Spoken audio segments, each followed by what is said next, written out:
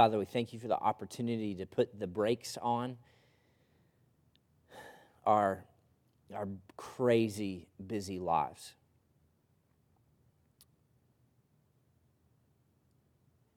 Father, we thank you that you orchestrate things in our lives in order to mold us and shape us more into the image of Jesus. For some and for others to get us to the place where we realize that you are God and that we've been trying to live life where we're God. Father, tonight I ask that in the chaos of all of our weeks, Lord, I know that there are so many different situations that are in this room.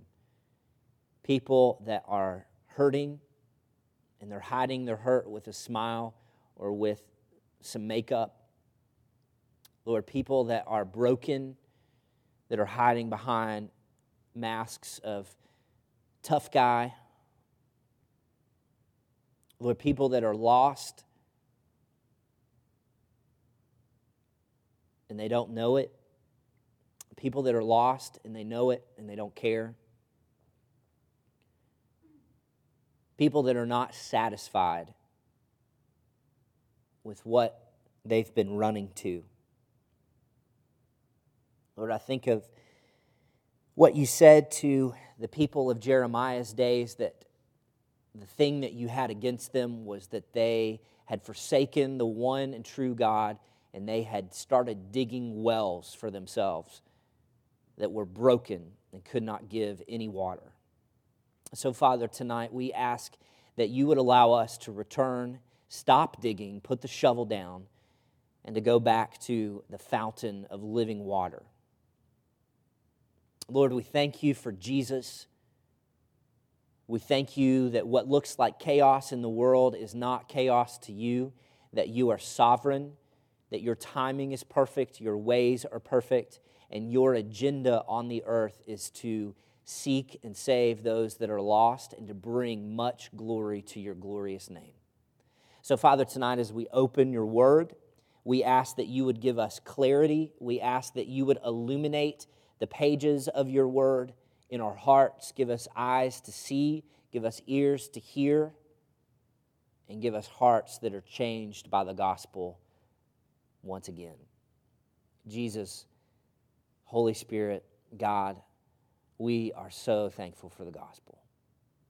May our lives reflect more of Jesus today than yesterday. Lord, grant me the words to say, grant me the appropriate emotion, timing. Lord, bring conviction where conviction is necessary and long overdue. Bring encouragement to those that are in need of the perseverance and the hope that the Scriptures bring. Lord, bring brokenness to the arrogant and bring the balm of Gilead to those that are hurting and broken.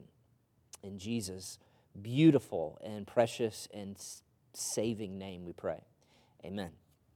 All right.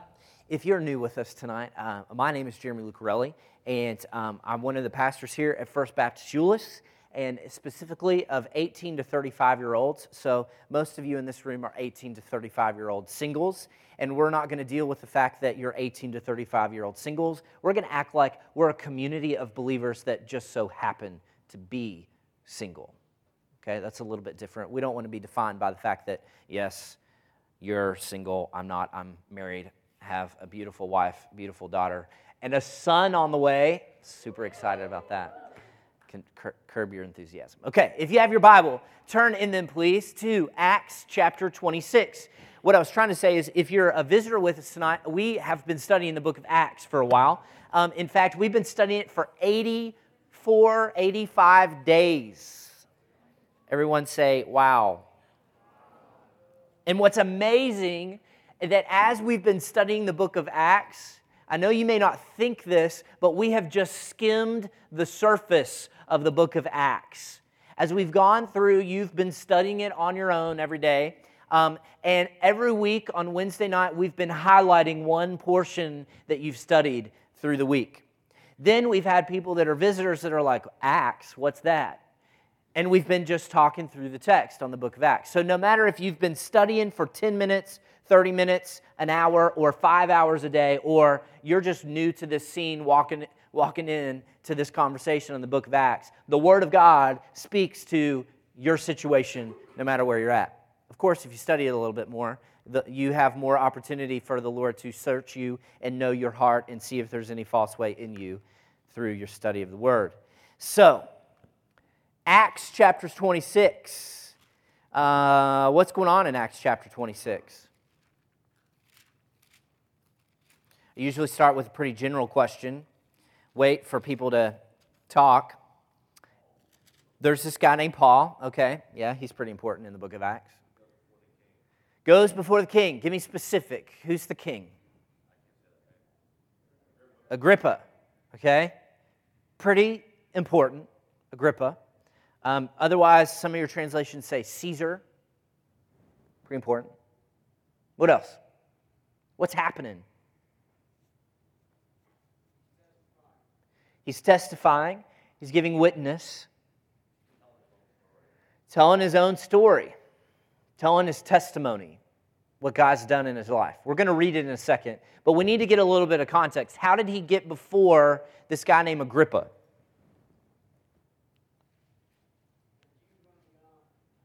Say again, Aaron. The Jews want him out. Is this a new thing? Like, oh, I didn't realize the Jews hated me. What else have we seen through our study of the book of Acts where it's like, they really hate Paul? Yeah. He had people hurl rocks at him in hatred. Why? Someone threw a rock at me, I'd be like, what are you doing? Why are you doing that? Why were they doing that to him? In the midst of other things, I'd be like, ow. What, Andy? You didn't say anything. Why were they stoning him? He was preaching the resurrection of Jesus. So after they threw one rock at him, did he stop? Okay. That's weird. Last week, we didn't have the opportunity to talk about this because we took a little veer for a second to continue a conversation that we were having on don't you be dancing with wolves in the church. Remember that? Yeah. Did you have some conversations last week about which animal you were? Yeah, some of you did. Some of you are like, no, I didn't. Many of you told other people what animal you thought they were, but you were never willing to allow people to speak truth into your life. I really, really, really, really, really really ask that you would have that conversation with someone. I think that I'm a blank. Would you please tell me what you think about that? Some of you had that conversation this week, and it hurt a little bit, right? Maybe? Anybody you were just dead wrong? Nobody's going to raise their hand to that, right? Amanda, were you dead wrong?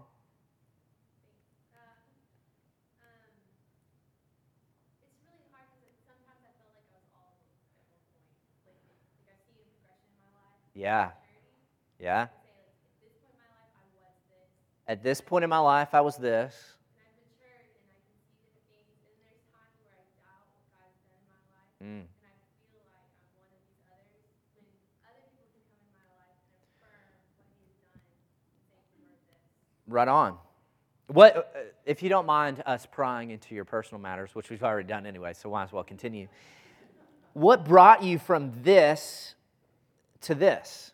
Was it just a revelation of like, oh, I never shut up and complain about the church all the time, and I'm not willing to solve any of the problems. Oh, okay, well, I might as well start doing this. Is that how that happened for you? No. Oh, okay. I've had a conversation with a lot of people in this group, but God has really used community in my life to grow me. How growth is a community project. Nice. That's a key phrase we've been saying. But God put somebody in my life when I was a freshman in college. Like I saw this girl who was mature, and she walked me to Jesus. And I went up to her and I said, by the time I'm a junior in college, I want to be where you are spiritually. And so she just walked me through the Word of God and was open and honest with the sin in my life and confronted me in a loving Yeah. And just said, you're wrong.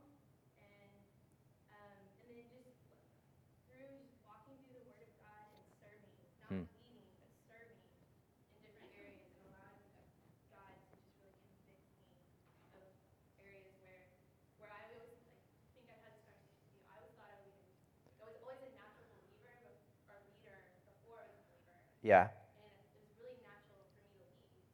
But me becoming a believer, and it was so important for me to learn how to be a follower.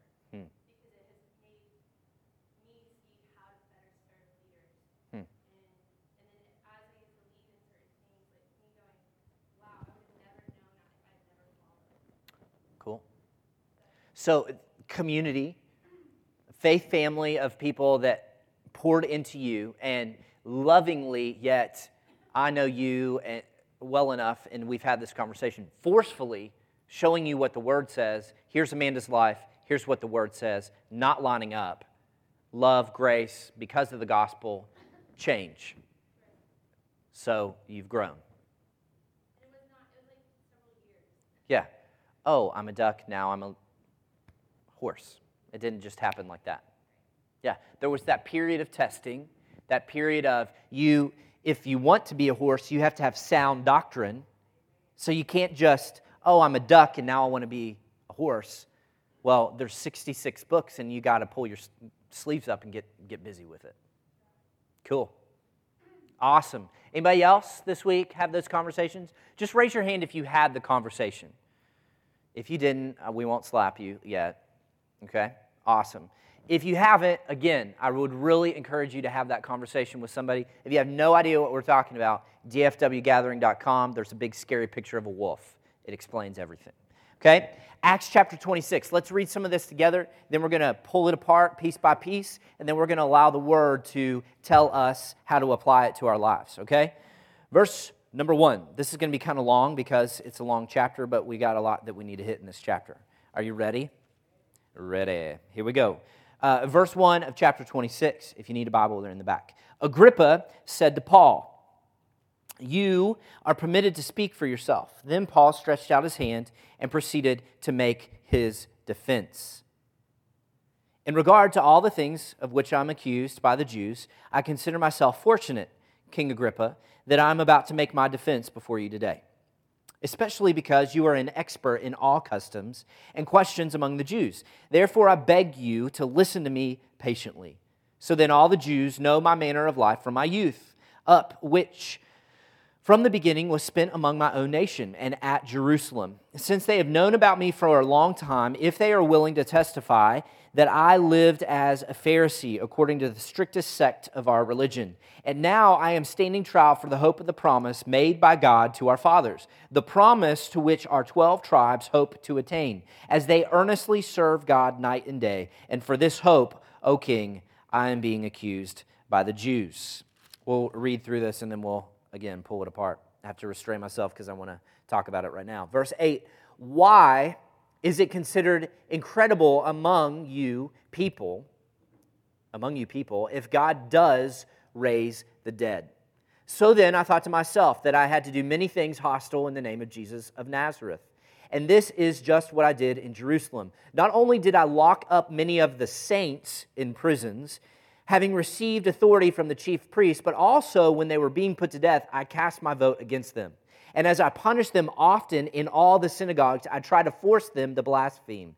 And being furiously enraged at them, I kept pursuing them even to foreign cities." Now, parentheses here. Why is this interesting with Paul? That he did all of those things. Now, he preaches the hope of the resurrection. That's what all those verses right there were about, by the way. Verse 6, I'm standing trial for the hope of the promise, the resurrection. Verse 7, the promise, the resurrection, to which our 12 tribes hope to attain as they earnestly serve God night and day. I'm being accused by the Jews. Now what he's preaching the gospel, and what's happening to him? Andy, you said this earlier. What's happening? He's being persecuted. By whom? The Jews. By his very own people. What he used to do, now people are doing to him. Interesting. Let's keep going. Verse 11, furiously enraged at them, I kept pursuing them even to foreign cities. While so engaged as I was journeying to Damascus with the authority and commission of the chief priest, at midday, O king. Now it's really interesting. He keeps interjecting that he's talking to Agrippa here.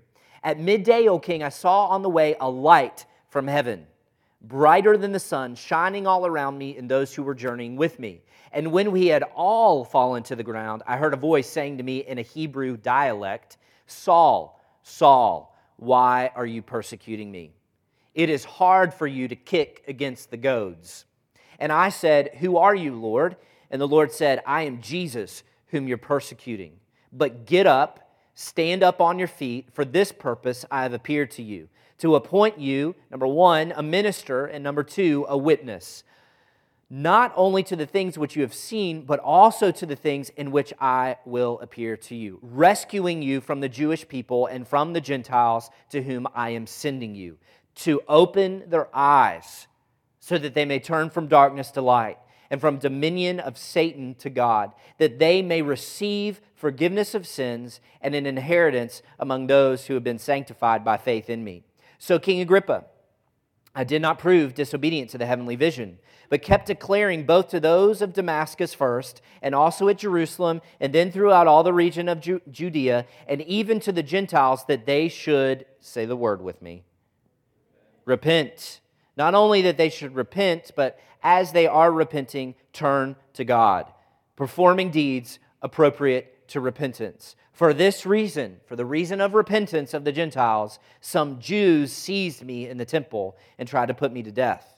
So having obtained help from God, I stand to this day testifying both to the small and great, stating nothing but what the prophets and Moses said was going to take place, that the Christ was to suffer, and that by reason of his resurrection from the dead, he would be the first to proclaim light both to the Jewish people and to the Gentiles. While Paul was saying this in defense, Festus, the guy who got him in trouble in the first place, said in a loud voice, Paul, you're out of your mind. Your learning is driving you mad. But Paul said, I'm not out of my mind, most excellent Festus, but I utter words of sober truth. For the king knows about these matters, the resurrection, and I speak to him also with confidence, since I am persuaded that none of these things escape his notice. For this has not been done in a corner. King Agrippa, do you believe the prophets? He don't play no games. I know that you do. Agrippa replied to Paul, in a short time you will persuade me to become a Christian. And Paul said, I would wish to God, and whether in a short or long time, not only you become a Christian, but also those who hear me this day might become such as I, except for these chains. The king stood up, the governor and Bernice and those who were sitting with him. And when they had gone aside, they began talking to one another, saying, this man is not doing anything worthy of death or imprisonment. And Agrippa said to Festus, this man might have been set free if he had not appealed to Caesar. All right, so I asked the question again. What's going on in chapter 26? We just read the whole bloomin' chapter. I don't usually read that much, but we need to pull this apart today. What's happening? He's on trial. Why? For preaching. For preaching what? Okay? Tell me about that. Why is that a big deal? Okay. All right. Before, though, we had dealt with this Jew and Gentile thing in Acts chapter 15, and we got the stamp of approval from the Jerusalem church. Okay, go, do it. Here's some documents that say you can do it. Why is it a big deal here in chapter 26? What's the emphasized thing over and over and over again in this chapter? The resurrection.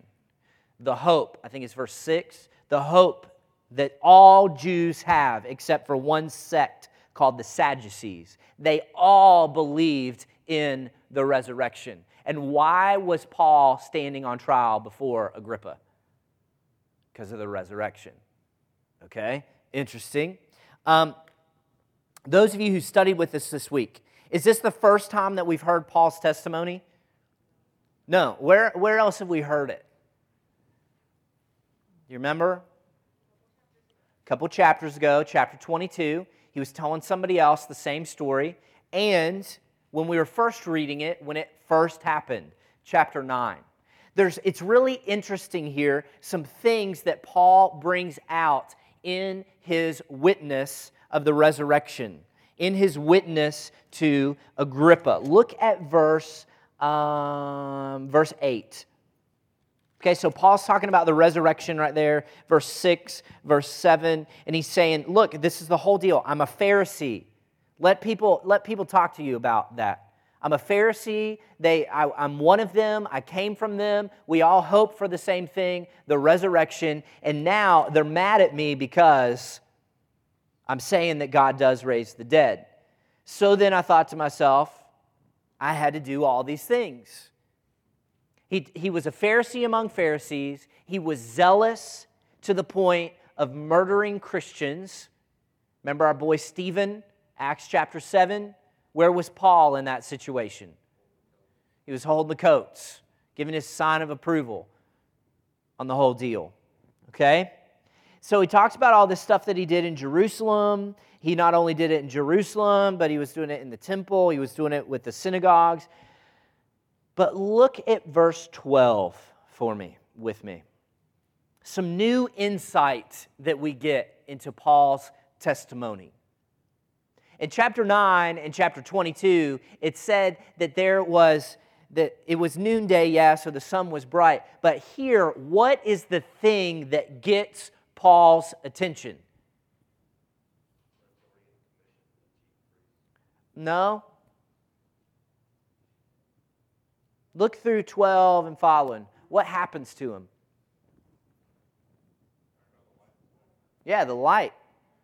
It's the first time. Other places it said the sun was really bright. This time it says there was a bright light from heaven. And what happened to his boys that were with him? This is new information too. In chapter 9 and chapter 22, it didn't say that the other people that were around him fell, but in this case we see not only Paul was experiencing this light, but the other people around him that were walking with him on the road to Damascus to go take out these believers, they fell to the ground. What does he leave out of his testimony here? That he was blinded. And what happened after the fact, right?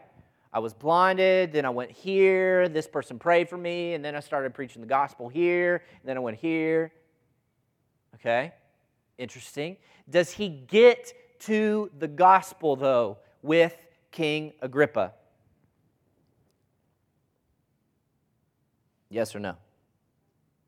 And now I'm going to preach the gospel to you, King Agrippa. Does he say that?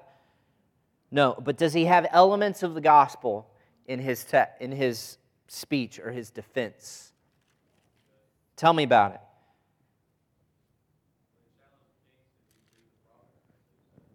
Okay, so he's pretty confrontational. Does he start with the confrontation, though? What's he do? Yeah, you know the culture. You know what happened. You know what the law and the prophets say. You know the point of the resurrection. You know that that's what our hope is in. What else? What are other aspects of the gospel here? Verse 20, they should repent, turn to God.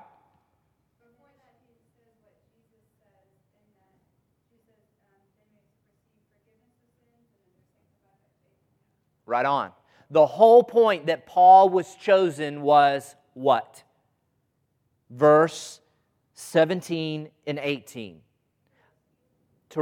I'm rescuing you, Paul, so that you can go and rescue these people.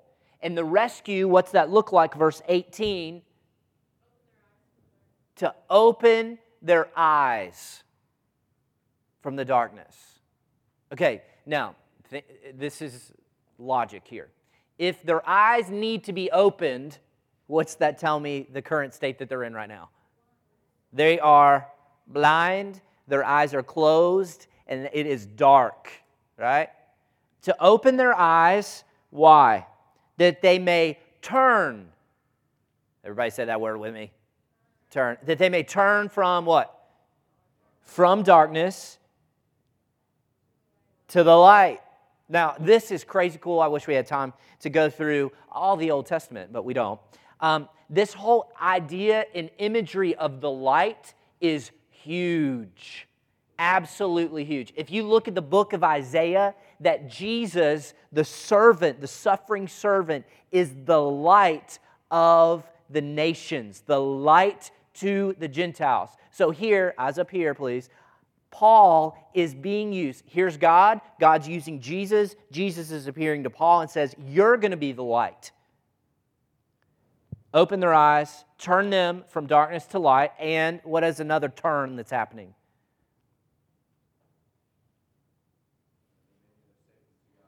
Awesome. What's dominion mean? The power, the authority, the rule, the kingdom of Satan, to turn them from the kingdom of Satan to whom?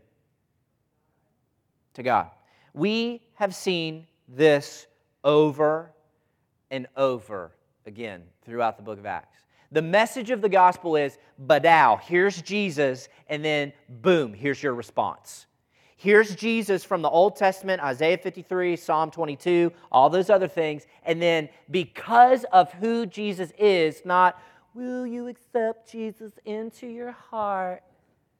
There's no accept Jesus into your heart. There's no 4 spiritual laws here. God loves you and has a wonderful plan for your life. There's a, here's Jesus. Here's your response in light of Jesus is the Son of God. You are in sin. Wrath of God is coming upon you. Here's your response. What's the response? In every preaching of the gospel in the book of Acts, from Peter to Paul's 3 huge testimonies that we've looked at so far, what is the key ingredient? Gospel. What? One person. What is it? Repent. Here's who Jesus is.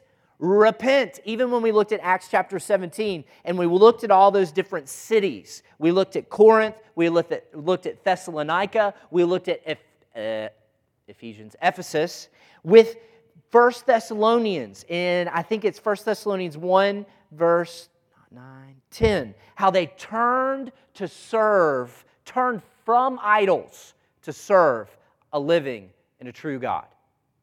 In Acts chapter 2, the message at Pentecost was, here's who Jesus is. You crucified Jesus with your sins. Repent from this crooked, perverse generation and be baptized. It's the message all throughout. And yet, I've had conversations with multiple people over the past 3-4 months. You're the first person that ever taught me about repentance. What? Why is it that we don't talk about repentance? Y'all talk to me. What? We don't want to hurt nobody's feelings. We're chicken head. Pauline, I love you. If y'all don't know Pauline, you need to get to know Pauline. A chicken head. But in reality, if you go to the deeper issue of that, we're afraid of hurting somebody's feelings, but what are we not afraid of? Them going to hell. We're afraid that we'll be rejected, but we're not afraid that they'll be rejected by God on the day of reckoning. That's pretty heavy. Why else are we afraid to... Why do you think in American evangelical Christianity we don't oftentimes talk about repentance? Repenting means admitting you're wrong. Okay, so here's that. I don't want to tell people that I'm wrong or that they're wrong. Why? Why would we not want to tell people that they're wrong or that I'm wrong? Because we don't want to be persecuted. Hoda, what? Admit what? Okay? We don't want to admit that we're wrong. Maybe people are not repenting because we're living no different than what they are. Yeah. So they don't see it. I had a girl tell me on my coworker place who's practicing wicked. She's like, I don't believe it because I don't see it. Proof's in the pudding kind of thing.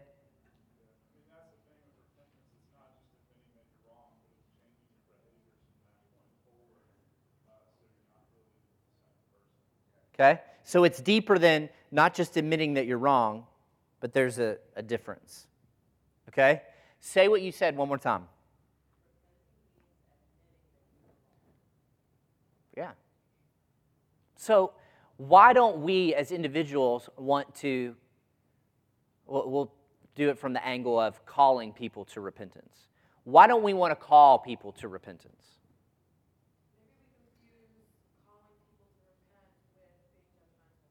Okay, let's talk about that. She said maybe we confuse calling people to repentance with being judgmental. This is a fun one. What do y'all think about that? Well, we have to identify what they're repenting from. So, we all have to identify the fact that, I'm a sinner and I've been redeemed from that, and you are a sinner. You have missed the mark of God's holiness. And so, putting that, you're speaking judgment over their life because you just placed the holiness of God before them. This is, everything that you don't match up with God, that's sin. And so you have to basically, it's kind of like judgment, but based on the Word of God. Based on the Word of God. Hold on a second, Catherine. Why do you emphasize based on the Word of God there? Because it's not my job to set the standard for them. My life is not their standard. The Word of God, it says that the Word of God is, that's Jesus. And so Jesus is what we're being made into, and it's the standard of all of our lives because He is God. And so I cannot be like someone else's example unless I'm living by the Word of God. So if I go to the Word of God and I say, hey, this is what the Word says, this is the comparison between a fool and a wise man, you're living foolishly. Yeah. That's their, I cannot convict them, but the Word of God convicts those who are not like Jesus. So your job, therefore, is as a minister of reconciliation, which God calls us, if we've been reconciled, we have the ministry of reconciliation, to say to them not, you're a homosexual and you're going to hell. I think you're going to go to hell. It's, let me show you, holy God. Here's what holy God says. Let me show you in the Word what holy God says. And because of this, the only appropriate response is repentance. Now, might we be confused as being judgmental when we hold high the standard of God's Word, both with our speech and with the way we live our lives? Might we be confused as judgmental? Yeah. Catherine, what were you going to say?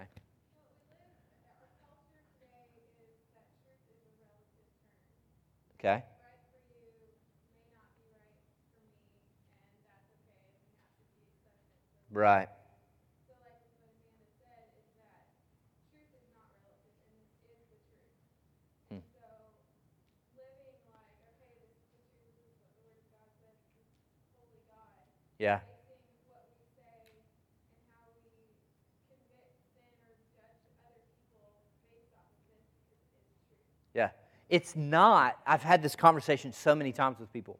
I'm not judging you. And you're confusing, you don't love me. That's not loving. But then when you base even that on what the Word of God says, the most appropriate and most Christ-like loving thing to do in that situation is not just to ignore sin, but to say, this is what the Word of God, this is the gospel.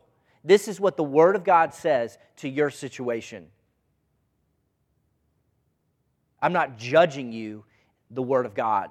The Word of God judges you now, and the wrath of God is upon you now. But there's release. There's a way. You see, we have tried to make Christianity, we've tried to market Christianity and peddle Christianity to where, oh, it's nice for everybody. Don't judge me, don't judge me, don't judge me. Well, if we don't have any weight of sin, we don't have any appreciation for the gravity, the lengths to which Jesus went to save us. If we don't have a sin problem, then we don't need a Savior.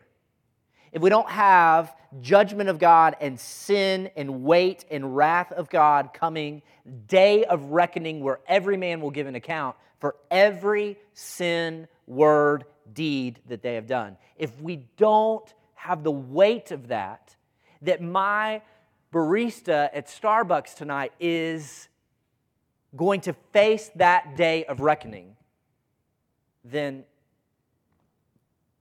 laissez-faire. Life is good. Jesus died to make me comfortable.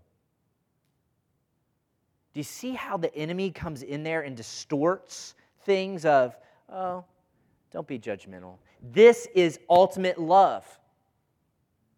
This is love, love, love. You are deceived. I'm so sorry that you're deceived. I was deceived too. But Jesus, through grace and mercy, has transferred me from the kingdom of darkness through repentance. God's kindness, Romans 2:1 and 2, leads me to repentance. God is wooing me to repentance. Jesus, when he gets on the scene in Matthew, his message is not, I'm Jesus, bow down to me. It's, repent, for the kingdom of heaven is at hand. The message of his disciples is, repent, for the kingdom of heaven is almost and is already here. Look at some of the things that Paul says to Agrippa in his relationship with Agrippa. Verse 14. We're gonna unpack what repentance means in a second. Verse 14. And when he had fallen to the ground, and we had all fallen to the ground, I heard a voice, Hebrew dialect. We have nothing. The first part of this is true in the chapter 9 account and true in the 22 account. But we have this interesting phrase at the end. Did anybody catch that this week as you were looking at it?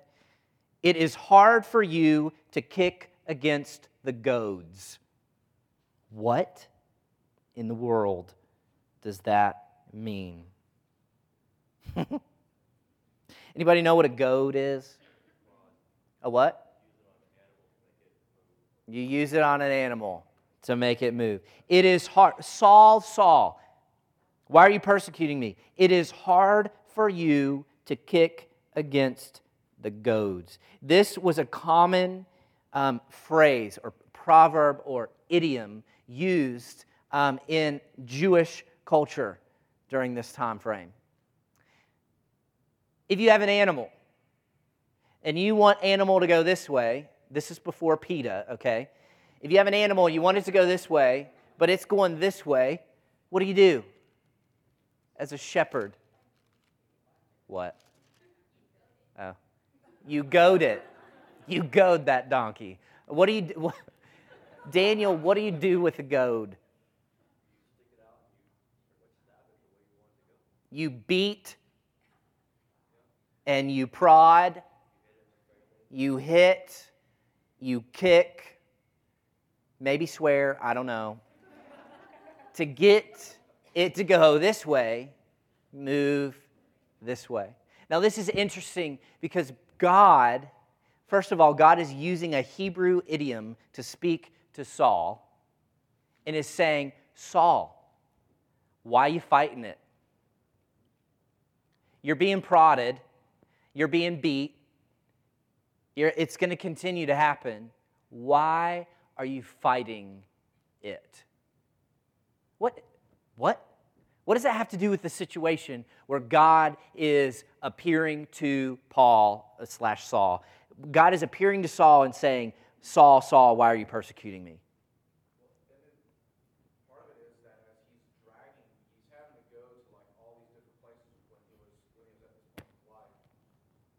He's seeing these people being beat, being killed, Right. What does that have to do with this, though? They wouldn't be dying or they wouldn't be taking that on if it wasn't something to die for or suffer for. Okay. Paul was, like, something that's really interesting to me is you go back to where Stephen he was murdered. Yeah, chapter 7. Yeah, Paul was there. Like, he listened to Stephen give an account, like, give the same testimony, Right. same gospel presentation. Like, he heard that.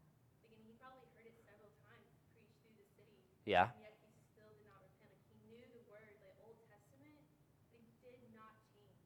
Yeah. And so, like, God intervened in his life and be like, why are you not listening? Why are you fighting it? Are you not getting the fact that I'm the one poking and prodding you? You're a stupid animal fighting against the goad.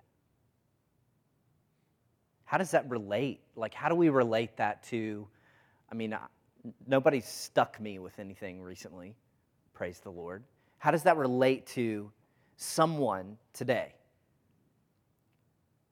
You have heard the gospel over and over and over again. You've heard it in church. You've heard it in conversation with people. You've seen it begun to be lived out. And yet, you are still dark. Your eyes are still blind. You're still in darkness. You're still in the kingdom of Satan. Why? Why are you kicking against the goad? Do you not realize that, the poking and the prodding right now, that might hurt a little bit, but it's going to be a lot worse later.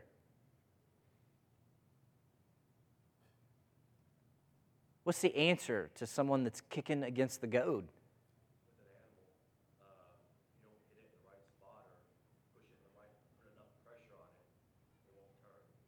Yeah.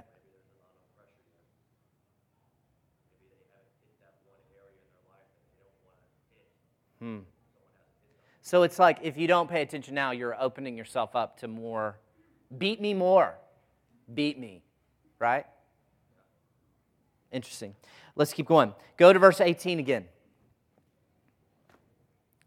Paul's commission with the gospel. Had he followed through with his commission?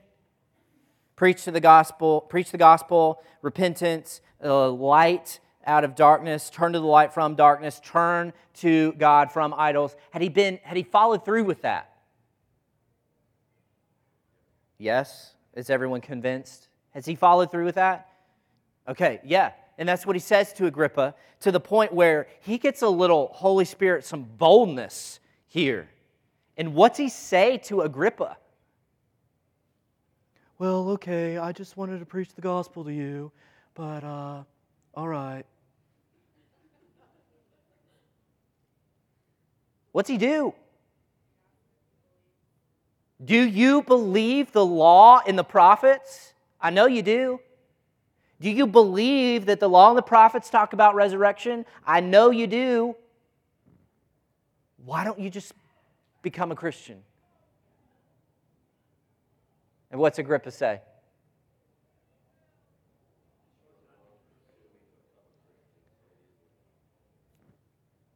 Dude, lay off, I'm out. Now, it's interesting, Agrippa has more tact than the rest of the Jews do. The rest of the Jews, what do they try to do? I'm going to kill you because you just said that. Agrippa just stands up, walks away, and says, peace. Bernice, let's go, we're out. That's it. Let me unpack this resurrection repentance thing for you. You've heard us talk about a book, maybe a lot. A lot of people are going through this book right now, and it is, because it is so gospel and word-centered, the Lord is using it to transform people's lives. I just want to read you a couple of things from this book, what repentance looks like. And it's, let me skip past a couple things. It gets to the 3 ingredients of repentance. This is How People Change by Timothy Lane and Paul David Tripp. It's a pretty awesome book. And he uses the picture of the prodigal son. Do y'all know the story of the prodigal son? Somebody give me like a 15-second synopsis of the prodigal son in the midst of people wailing outside. I don't know, whatever. Go ahead. There's two sons. One of them is being a devoted son. Another one wants to inherit it right now. The father gives it to him. He goes out, wanders it on pretty much anything you can have at that kind of time, His pleasure, women, food. and then ends up in a pig swallow working terribly. Decides to come back to the father. The father is at the party. The son's embarrassed, says, "I don't understand." He goes, "I'm happy that you're home, son." And Crazy cool story. It's more Tim Keller. If you don't know him, you need to also pay attention to him. He wrote a book called Prodigal God. It's more of a story on God than it is the sons. The main point is, look at your prodigal God that runs to people who are repentant. Pretty cool. And he gives, not Tim Keller, but Tim Lane and Paul David Tripp give these 3 ingredients of faith-driven repentance. Number 1, wake up. Wake up, y'all. For Paul, it was bright light, he goes blind. It probably won't happen to you that way, most likely. In the prodigal son story, he came in the middle of the pig poo and garbage and just a wasted life. He comes to his senses. This is what David Tripp says. Real repentance means that you see that your biggest problem is you. Your biggest problem is not everybody else around you. Your biggest problem is not the fact that you live in DFW, or that this happened to you, or that happened to you, or you were married and you're now divorced, or this, that, or this happened when you were 10. Your biggest problem is you, not your circumstances. No matter how difficult things may be, your deepest need is to know and be known by God. In the case of the prodigal son, it took difficulty and poverty to awaken him to his true condition. Doesn't God often use adversity to bring us to a sense of self-awareness? What may begin as shallow repentance begins to grow and begins to deepen when you wake up. In some of the following ways, change is starting to happen. Let me read some of these to you. This is, you're just starting to change. You're just starting to wake up. You see life as a moral drama of immense proportions. It's no longer just about your pleasure. It's, wow, there's a greater thing going on around us. You have a new sobriety about the reality of sin, suffering, and your need for grace. Momentary pleasures, drink, sex, fun, momentary pleasures no longer hold your attention. Biblical truth begins to make sense as you think about your situation. The Bible gets personal. In a story of Acts chapter 26, it's not all this stuff is happening with Paul. It's all this stuff happened with Paul and then spotlight on my life. Oh my gosh. The Bible becomes personal. It's not just talking about them or everybody else. It's talking about me. You begin to make connections between your heart and your behavior. You begin to look at your sin of pornography or sin of gossip or sin of always having to be in control, the outward manifestation of sin, and you get to the real heart of the matter, that shows your heart. Out of the heart flow all of these evil deeds, Jesus says. You begin to see that God is a God of grace and mercy, and He becomes increasingly attractive to you. Wake up. An awakening. Paul was commissioned to be a light. Paul was commissioned to turn people from darkness to light. They had to wake up first. Some of you need to be run. You're inviting God to run over you with a Mack truck in order to wake you up. Some of you are so spiritually dead that it's going to take, you've already experienced a lot of things that could wake you up, but you haven't come to your senses yet. Divorce, hardship, someone preaching the gospel for 18 weeks, you haven't come to your senses yet. The Holy Spirit is still, because you're here, the Holy Spirit is still wooing you. Second thing is, not only do you have to wake up, you have to own up. The prodigal's wake-up call is followed by repentance. It's not just enough to know that you're in pig poop. You have to get up out of the pig poop. Some of you haven't got that aspect of the gospel yet. That the gospel, Jesus forgave me, I can still live in pig poop. No. Get out of the pig poop. We laugh, but pig poop looks, it is nasty. It looks and smells and tastes. I've never tasted it. Imagine that it tastes like pig poop. The prodigal's wake-up call is followed by repentance. If this is, some of you have started to wake up, but you haven't had that I'm going to turn moment yet.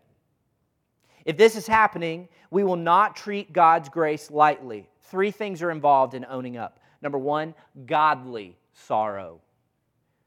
2 Corinthians 7 deals with godly sorrow versus worldly sorrow. Worldly sorrow is, oh, I got caught, or oh, I'm dealing with these consequences because I was a jerk, or because I was a pervert and then all this stuff happened to me, or because I was this and that and this and that and I invited consequences and now I'm dealing with the consequences. Man, that really stinks. Or where you just cry because of the situation that you're in, but your own doing is what brought you to that situation. Your own addictions brought you to that situation. That's worldly sorrow. Godly sorrow, prodigal son saw that his sin was against the Father. This is godly sorrow as opposed to worldly sorrow. Worldly sorrow is only sorrow you were caught, that you failed to live up to your own standards and potential, or that you're experiencing the consequences of your sin. Worldly sorrow is self-centered, woe is me, while godly sorrow focuses on God, that God was offended and others were hurt. Godly sorrow especially sees that God's love, not just His commandments, have been treated lightly. Worldly sorrow produces tears of self-pity, but godly sorrow produces tears of true brokenness and humility. Number 1, owning up, godly sorrow. Number 2, seeing sins beneath the sins. You begin to see that the heart sins beneath your behavioral sins. Behavioral sins, pornography. What's the heart sin? I'm going to other things to find pleasure besides God. The adulterous lies that drive you to do what you do. Remember, before you violate commandments 4 through 10 against other people, you violate commandments 1 through 3. No other gods. Don't make for yourself any idols. When you see this, you begin to see how spiritually blind you've been. There's no more excuse making or blame shifting. Instead, there is honest self-examination. You start to be self-critical without getting defensive or depressed. Number 3 of owning up, you repent of sin. You start repenting of your righteousness, not just your sins. What does that mean? Every time we try to build our lives on who we are apart from Christ, it is an attempt to justify ourselves. It's a way to create a righteousness apart from Christ so that we feel we earned our acceptance before God, others, and ourselves. A Christian not only sees the thorny behavior that results from these false identities, he also sees the many outwardly good things that may be motivated by a worship of something other than God. Let me give you an example. For example, suppose you do not feel accepted by God, others, or yourself unless you're doing something kind or thoughtful for someone. You are placing your hopes for acceptance not on Jesus, but on your image as a truly sacrificial person. Biblical repentance will lead you to repent even of these efforts, because they cannot make you right with God either.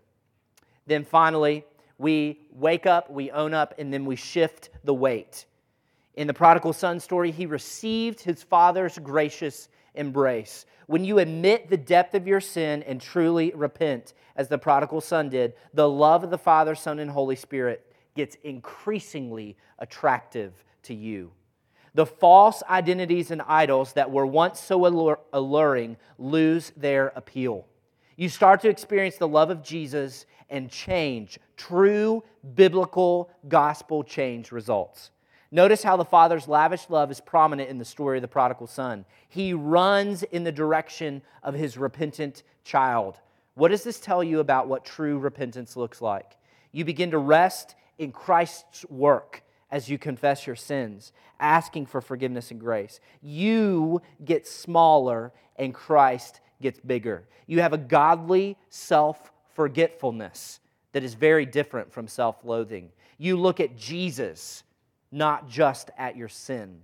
You receive new energy, joy, gratitude, hope, perseverance, and purpose. Jesus has made us, if we're children of God, into new creatures in Christ. It defeats the power of sin over our lives.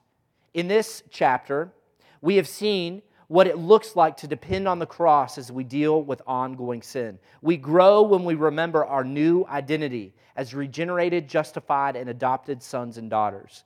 This new identity and power enable us to admit and turn from sin to pursue the things that please God. This brings amazing freedom into the life of a believer. This repentance is a daily thing. Folks, I don't know how to say it any other way.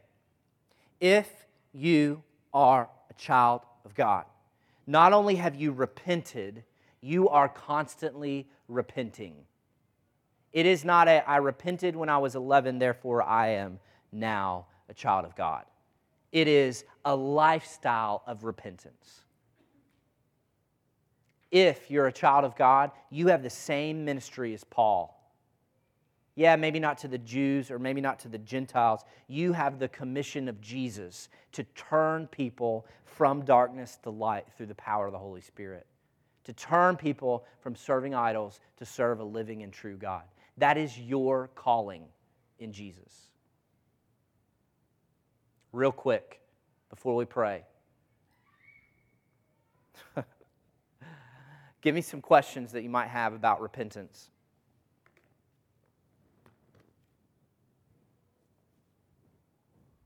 Yeah. Is that something we muster up and do on our own? What do you mean?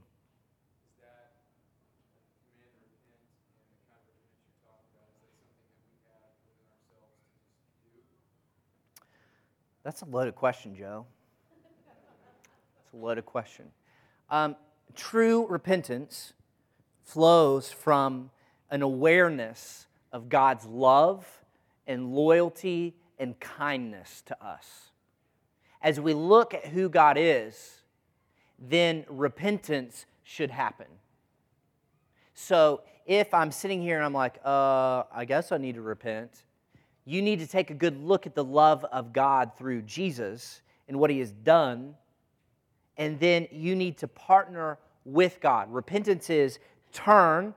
You are involved in turning. The Holy Spirit helps you, but God initiates the turning. You just respond in faith of, okay, I'm going to turn. Not accept Jesus into your heart, but trust. I trust the sacrifice of the Savior. I give it all. And I depend upon Him to help me turn. So it's a 100% from God and a 100% from Joe or Jeremy. Is that what you were drawing out? I guess it's just the way it's presented sometimes is that it's just a decision that we just kind of make on our own. Yeah. Realize that God has to actually grant that. Yeah. Like with Paul in this situation, Jesus was obviously coming to him and giving him the opportunity to repent, and if he didn't, like God doesn't have to keep giving that to him. Right. The book of Hebrews, some of you have become dull of hearing. You have heard so many times. Do not let sin harden your hearts. The more time you listen without response of repentance, the harder your heart gets, the more plugged your ears become. That's scary. What else? Yeah, Stephanie.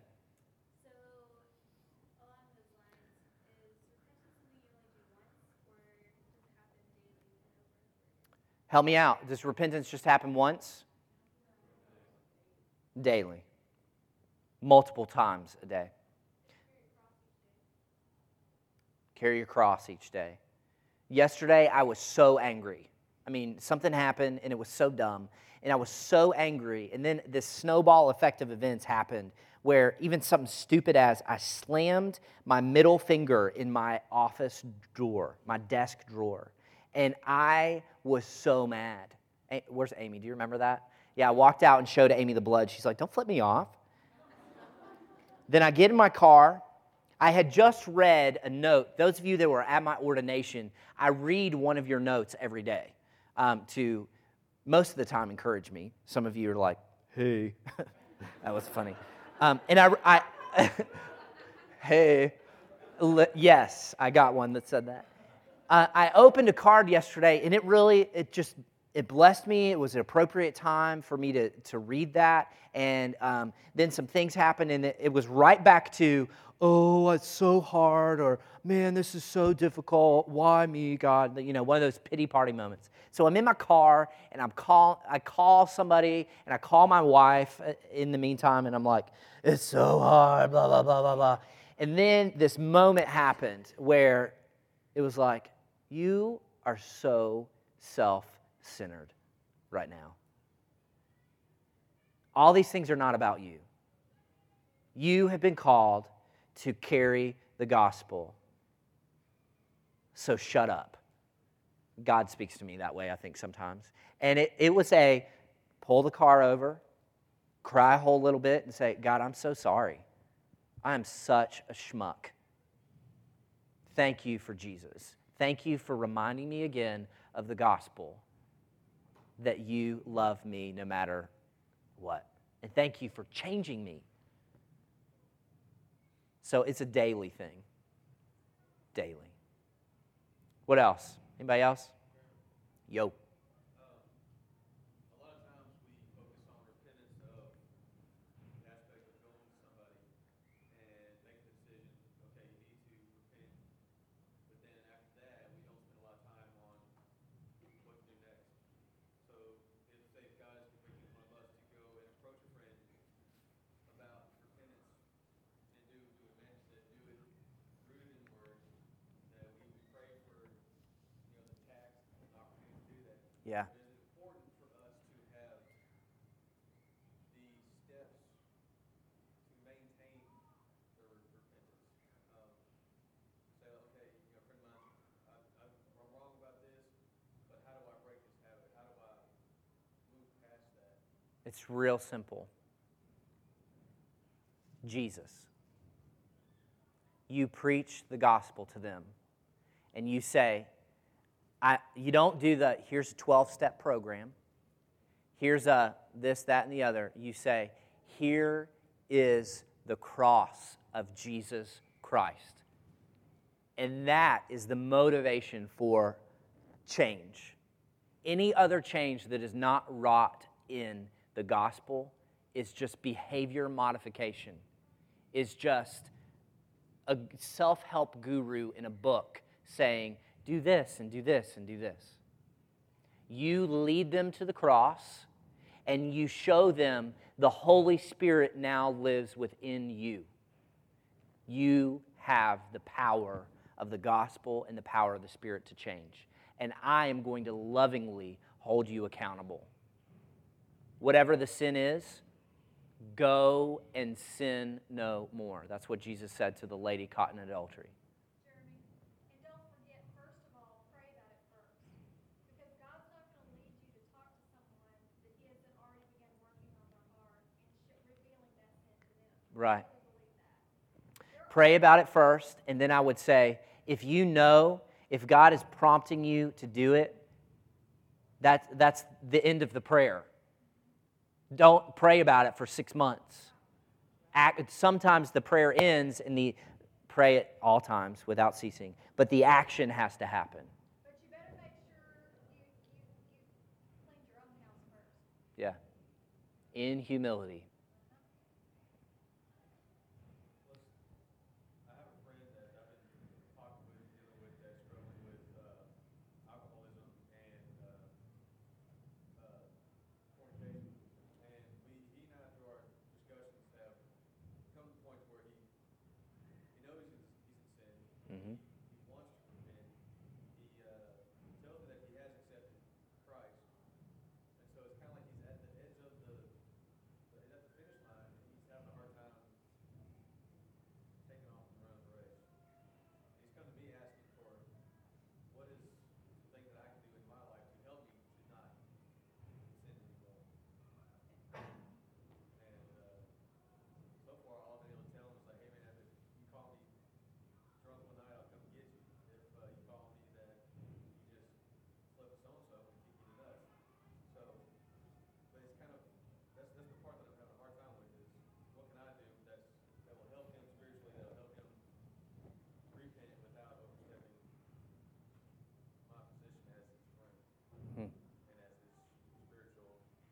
There's this pretty crazy story, and it flies my memory where it is.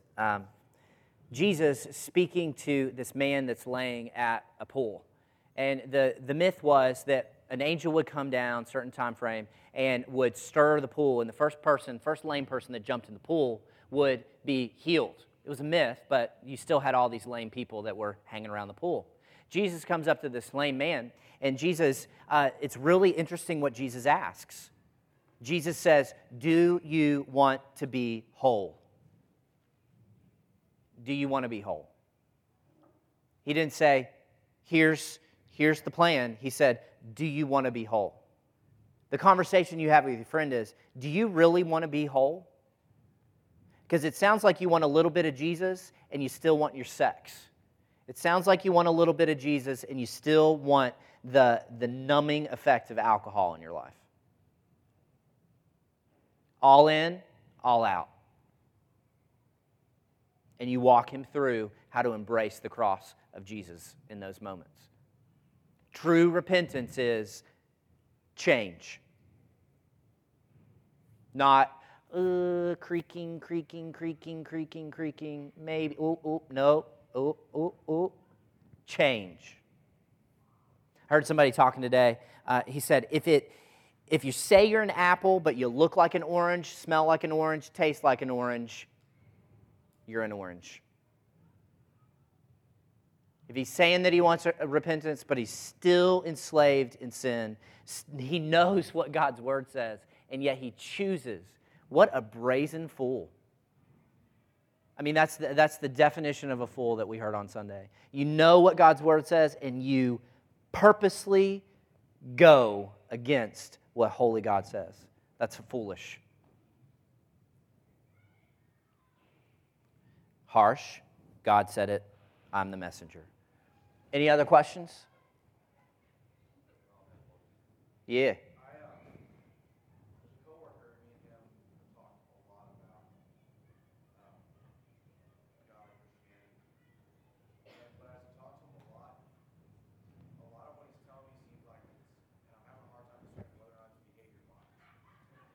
Talk real loud because there's atom bombs going off.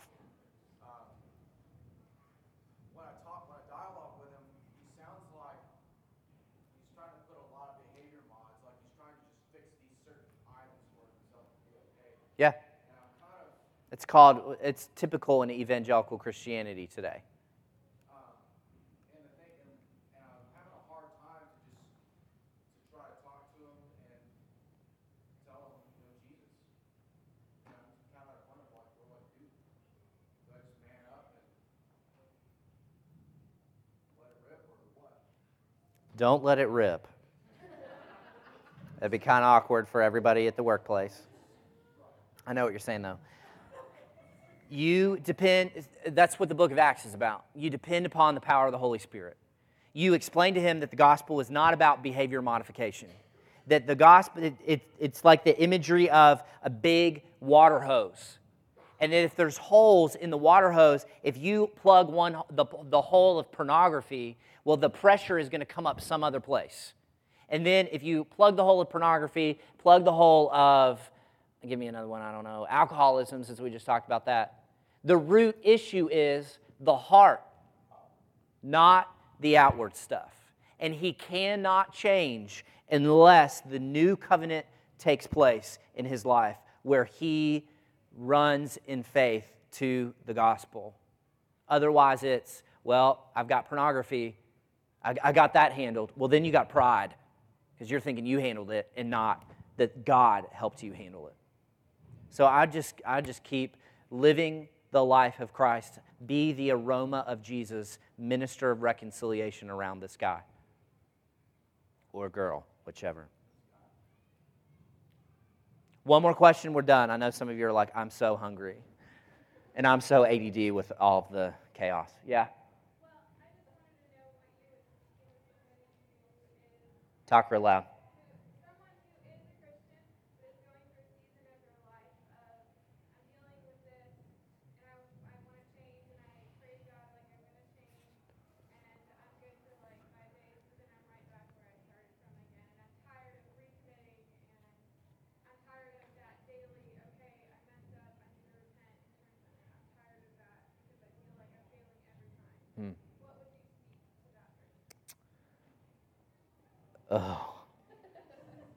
Glory. First of all, I would say, one, the issue, the idea of rededication is straight up manure. It's manure. Secondly, I would have a dialogue with them about, okay, what's the issue? What's the Word of God say? And I would have an evaluation period of, look, if there's this constant back and forth, then maybe, 1 John, you have not embraced the cross and allowed true change, true heart of stone out, heart of flesh in, Holy Spirit in my life. You have not allowed that to happen. It sounds like it might be close to happening. If through the evaluation, and I would say pray, and I've done this with many of you, pray the prayer, Lord, show me. You say that you're not the author of doubt. You have written the Word of God, 1 John, so that I might know that I have eternal life.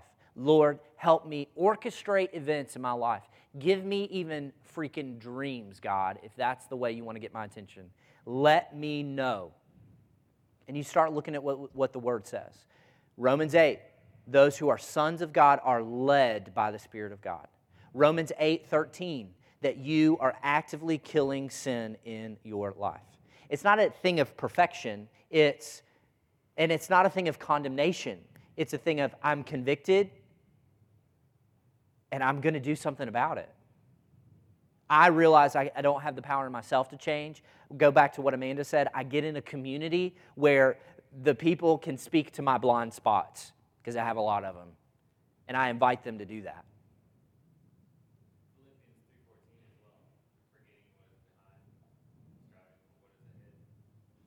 Yeah. One thing that I told her was that, like if you're learning math, you learn how to do a new problem. You're not going to get it every right every Right. time. Just because you got it wrong once, you go back and you look at that and you evaluate that. I'm going to get it right next time. It's not like, oh, I quit. Right.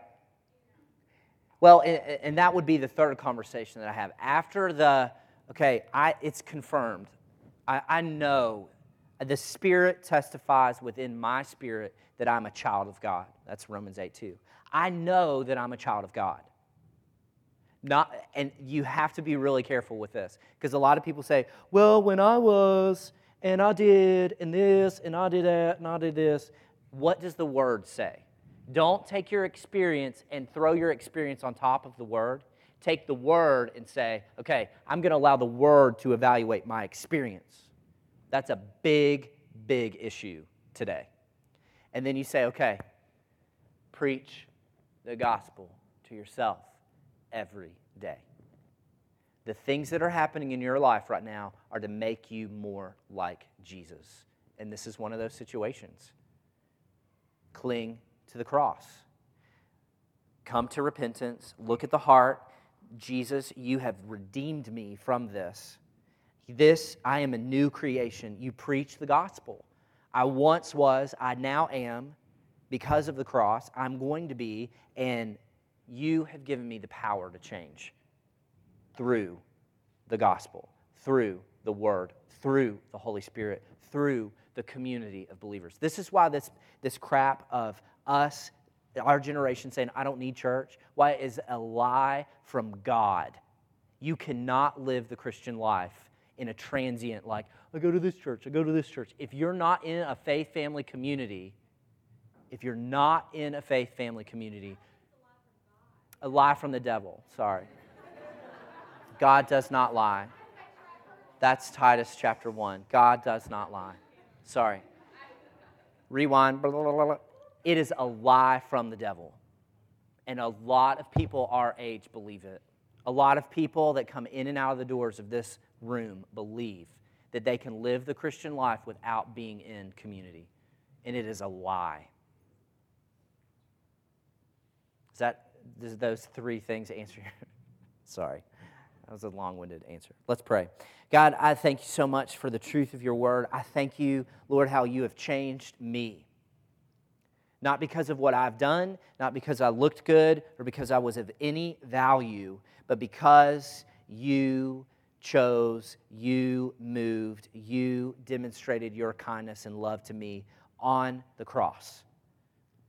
God, I thank you for the cross of Christ. I thank you that it has given me, as I turn in faith to see Jesus and put faith in Jesus and trust faith, not just the mental, not just the heart change, but I surrender my life to you, Jesus. You are King, Master, Lord. Lord, that you have redeemed me. You have bought me and placed me within a faith family, placed me within a community called the bride of Christ, the body of Christ. Lord, I ask that you would continue to move through your Holy Spirit, continue to convict of sin, convict the world of judgment. Lord, I can't get it through people's heads. That's the work and power of the Spirit. I cannot change a life. It's the work and power of the Spirit and the gospel. Lord, help us to remember we're just called to be witnesses. We're not called to change people. Thank you for these individuals. Thank you for your word. Lord, I am so hopeful at what you're doing, knowing that faithful is he who calls. He will do it. He will complete it. Knowing that he who began that good work will complete it. He will be faithful to complete it until the day of Christ Jesus. Lord, let us press on to maturity, leaving behind the elementary things and pressing on to know Jesus more and more. Thank you for this time. We love you. Thank you for who you are. In Jesus' name we pray. Amen.